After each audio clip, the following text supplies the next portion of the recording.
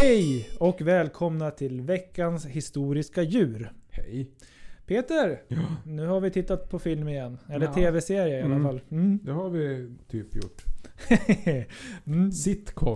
Sitcom med burkskratt. Ja. Och du sa till mig innan att nej, det här med burkskratt, det tycker jag inte om. Nej, det arkiverar vi på samma ställe som banan currypizza och flygande Jakob och sånt strunt. Ja. Ja. Just det. Och vi har valt den här serien för att det är en gris med. Ja. Känd gris. Till lika. Vi har sett The Green Acre.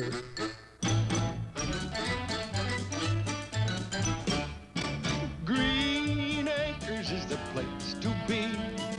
Farm living is the life for me. Land spreading out so far and wide. Keep Manhattan, just give me that countryside. New York is where I'd rather stay.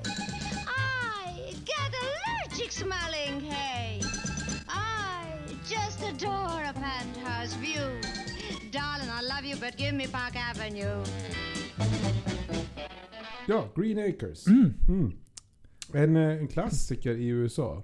Ganska inte alls klassiker här. Jag hade verkligen inte hört talas om den. Den är före min tid för all del, men ändå. Ja, men jag tror inte den visades här.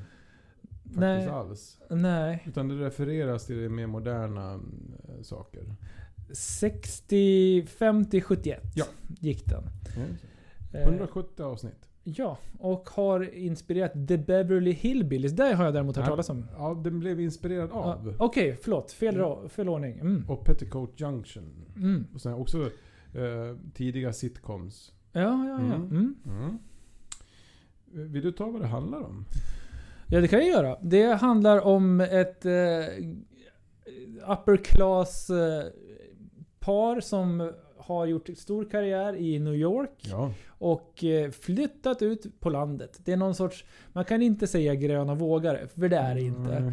Utan i introt får vi en känsla för vad det är. Det är mannen i huset, den kända stjärnadvokaten som har valt att flytta med fru ut på landet. Han i öppningsscenerna i introt så ser man honom hysta omkring hö och jobba med köra grolle som det heter, den här lite gamla traktorn. I kostym. Det gör han jämt tydligen. Jajamän, han är mycket i kostym. Ja.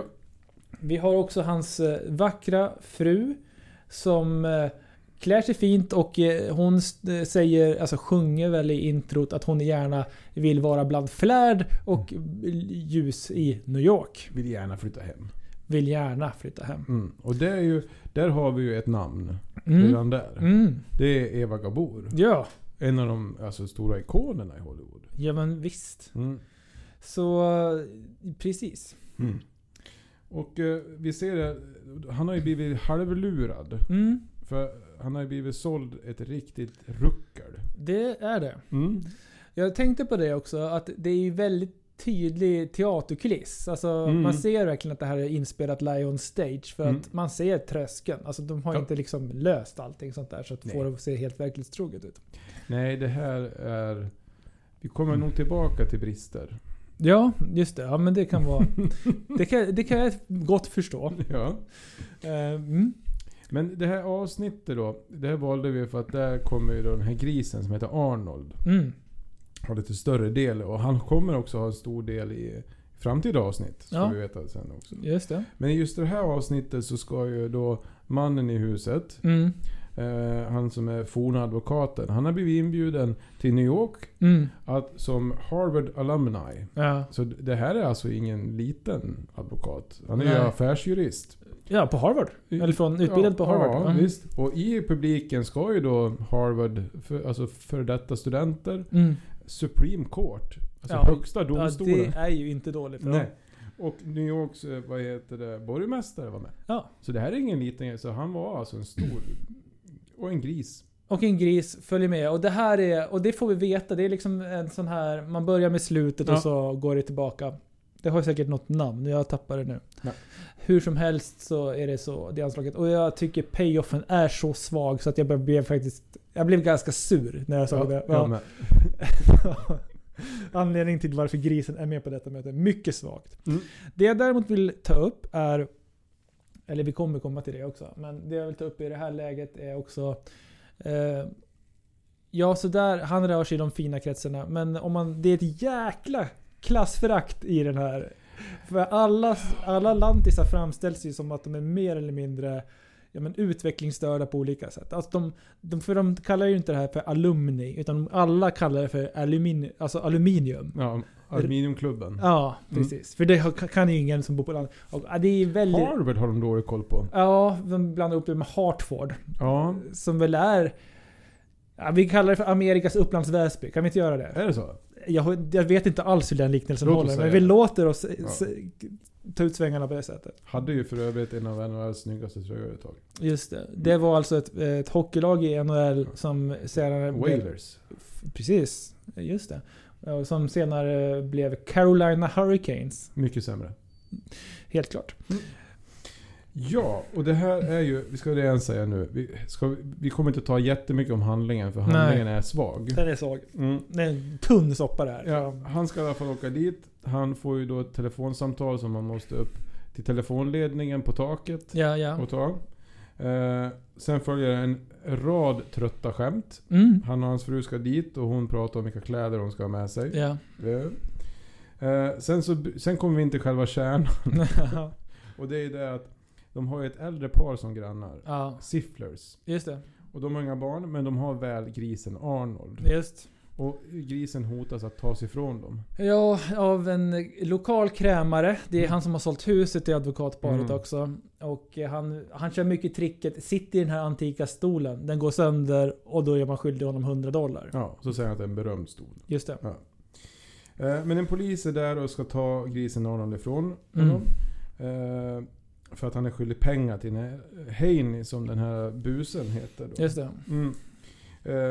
Vad heter det? Det här vägrar ju såklart bonden Siffler och stänger ute polisen som säger att du får kyla av dig. Ja. Kommer tillbaks.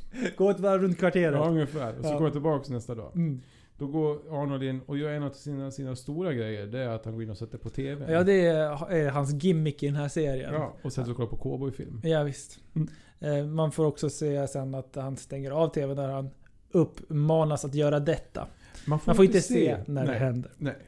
Men klipp på TV före och klipp med gris bredvid TV. Ja, så är det. Sitta i sin stol. Men det får man, precis, sitta i sin stol. För om man ska vara stenhård så är det klart att det är inte mycket att komma med att en gris far omkring lite grann. Nej. Men det här med att den kan sitta i en stol, det är ändå någonting. Det har man inte sett så många gånger förut. Nej, och han kommer tydligen på kommando. Och sånt där. Det gör han. Ja. Sen klipper de ju när han ska göra fantastiska saker. Ja, precis. Vilket kanske är att föredra om vi jämför med att man håller i pinnar som ska föreställa kängurutassar. Ja, Skippy var ett dåligt exempel. Ja, man säger det. Man får också veta att, hör och häpna, den här äldre herren Siffler, han är gift med ett huskors. Ja. Hör och häpna. Så är det. Ja. Hur många pilsnerfilmer finns inte den dynamiken i? Nej, ingen. Nej. Knappt något. Ja. Men grannen inser att han måste ta hjälp av advokaten för att lösa det här. För att huskorset vägrar låta honom skjuta den här krämaren. Ja, han är orimlig. Ja. Får vi veta. Ja, precis. Så att herr och fru grisägare går till advokaten och ska ha hjälp med Arnold. Det här advokatparet har ju en liten Yorkshire terrier då. Det tycker jag är för sig lite kul, för hundar är ju jäkligt roliga när man får dem att lära saker. Så frun i huset ropar till Minot att hon ska komma och leka. Och när hon får syn på grisen så tvärvänder hunden verkligen skitsnyggt. Alltså, ja, det är faktiskt bra. Det är bra djurskådespeleri faktiskt. Det är bra. Ja, och han är ju som en son, den här Arnold, får vi veta. Just det. Ja, och han sätter på tvn och slår av tvn. Och han tackar, tydligen. Japp. Ja. Så är det. Jag kommer faktiskt inte ihåg just den grejen. Kan du fräscha upp minnet? Ja, när advokaten lovar att hjälpa i det här fallet, så grymtar Arnold och advokaten säger you're welcome. Just det. Okej. nästa dag så ska ju polisen komma tillbaks och hämta Arnold. Då sitter ju gubben med sitt gevär utanför huset. Advokatgrannen kommer förbi och säger att du måste lämna ifrån dig för det finns domstolsbeslut. Vi måste överklaga. Så vi måste lämna ifrån dig den. Men då vägrar grannen och då försöker polisen ta sig in. Då säger ju advokatgrannen såklart att har du husrannsakan? Det vet inte polisen vad det är. Ja, just det. Då kommer det också. Jag tycker att det borde man kolla på även där. Ja, verkligen. Ja. Nej. Men vad heter det? Arnold göms i advokatparets hem. Och smyger sig i en koffert. Ja. Och följer med till New York. Och då tar de beslutet att han ska med på middagen. Och slutscenen är... Ja, det är ju då att advokaten berättar den här historien om varför grisen följde med. Det var för att... Ja, men den hade följt med i väskan och det var någon som hade sagt någonting om att du kan inte ta med en gris.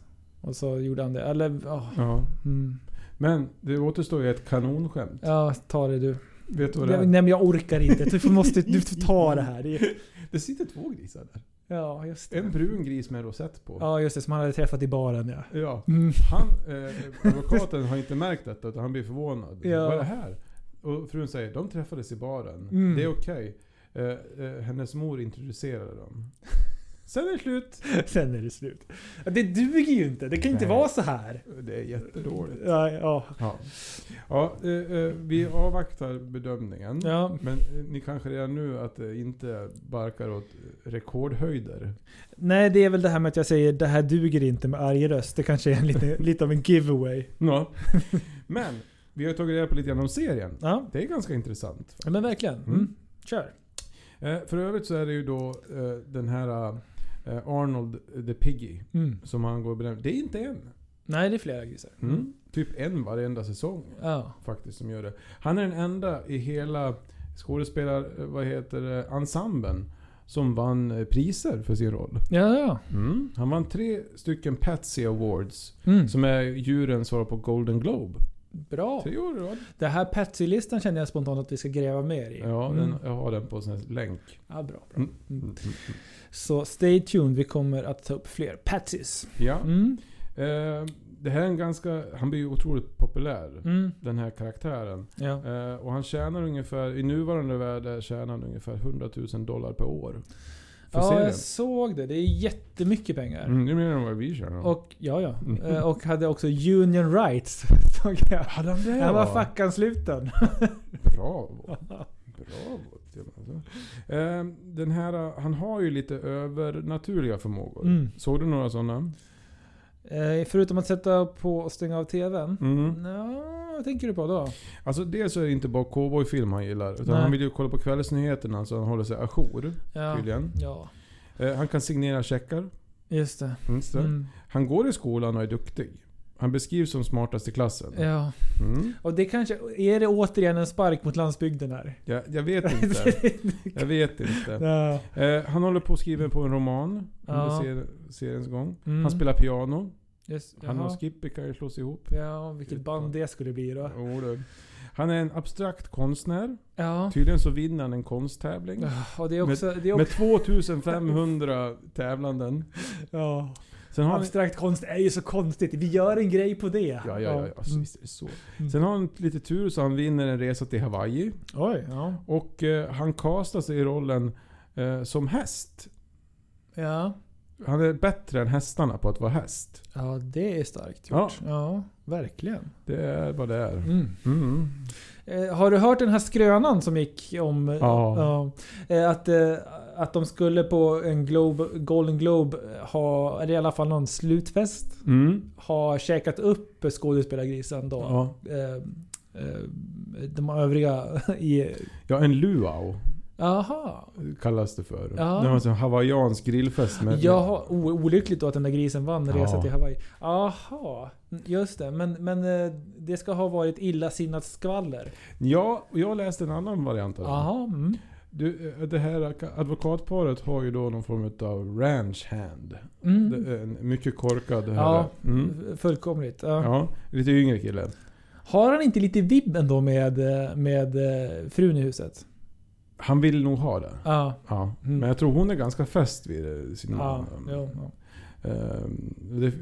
Jag läste lite grann om det paret också. Ja, okay. Men i alla fall, den skådespelaren sa det på skämt till en reporter. För att han hade fått så mycket frågor om men vad hände med Arnold? Och då till slut så var han så trött på så men vi checkar upp han. Ja, jag fattar faktiskt varför han gör det. Sen så är det olyckligt med skvallerpress att säga sådana saker. Ja, hade du något mer på den här? Jag har några... Nej. Vi kan väl säga så här att han fick ju, det blev ändå en ganska populär gris. Jättepopulär. Alltså Arnold fick liksom uppmärksamhet och en klass med 6th graders i Ohio skrev ett pledge, vad ska man säga då? Ett upprop mot att man skulle sluta äta fläskkotlett. Ja, de lovade att sluta göra det. Ja, precis.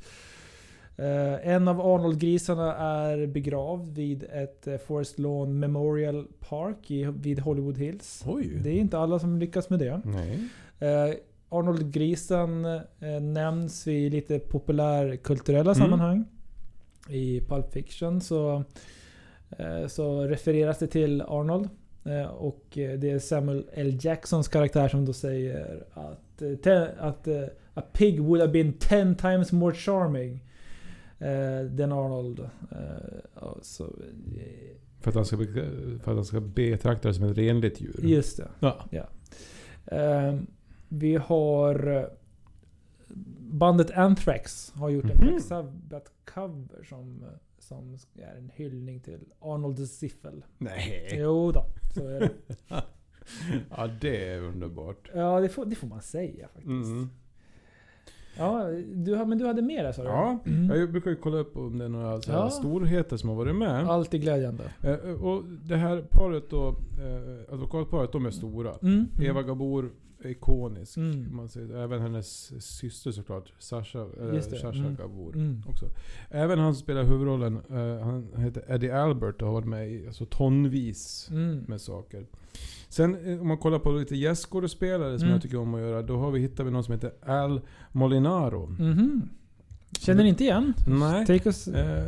Det fanns en serie som heter Happy Days. Aha, det känner jag minsann till. Ja, och han ägde det här fiket som de hängde på. Och om ni inte får upp en bild av det så kanske de mer belevade utav er känner igen gruppen Weezer. Som gjorde en stor sång som heter Buddy Holly. Ja, vilken hit. Ja, och där var de i den här värsta gänget, eller världen. Och där är det han i början som kommer ut, och i slutet det är Al Molinaro. I musikvideon? Ja, precis. Ja.